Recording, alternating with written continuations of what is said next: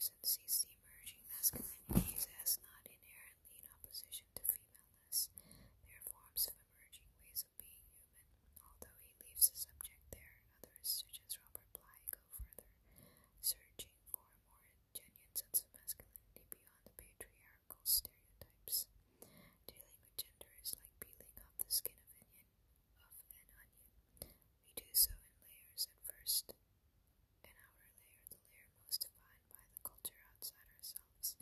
Most of us identify femaleness with caregiving and maleness with warrior. At some point, however, men and women begin to feel possessed and enslaved by these roles. This means we are ready to move on. Often we do so by identifying less with our gender and more with being fully human. Doing so opens us up to the whole other side of life. At first, it feels really exciting to be exploring ways of behaving one has associated with the other sex. Men find it freeing to discover they can be nurturing and sensitive, and women find it freeing to discover they can be tough and can achieve things just for themselves. Yet after a while, a new kind of dissatisfaction emerges, a hunger to find out something about one's identity at a deeper level. At this point, more typically, the masculine emerges as the spiritual questing energy of the seeker. Its tendencies toward judging what is and striving for what could be better. The feminine emerges as the spiritual loving energy of the lover. Its impulse is receptive. Its tendency is to affirm and celebrate life as it is.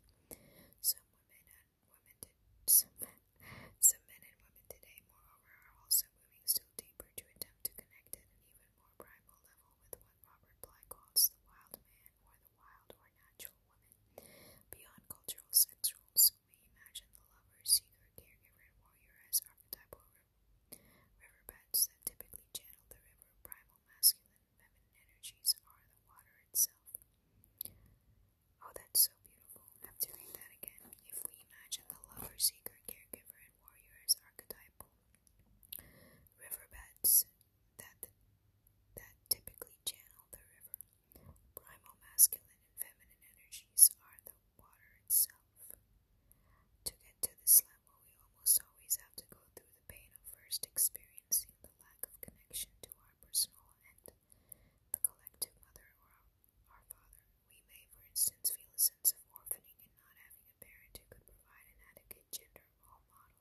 And beyond that, we may also feel offered by the society for its incapacity to provide us adequate sex role models in this age of rapid transition.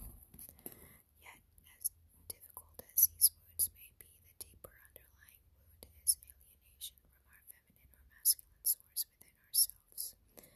When we connect with that source, the archetypal man within a man and the archetypal woman within a woman, that pain about inadequate mothering or fathering goes away or is lessened. It also makes it possible for us to open to the contra-sexual energies, the ultima in a man and the animus in a woman, so that we become the anima.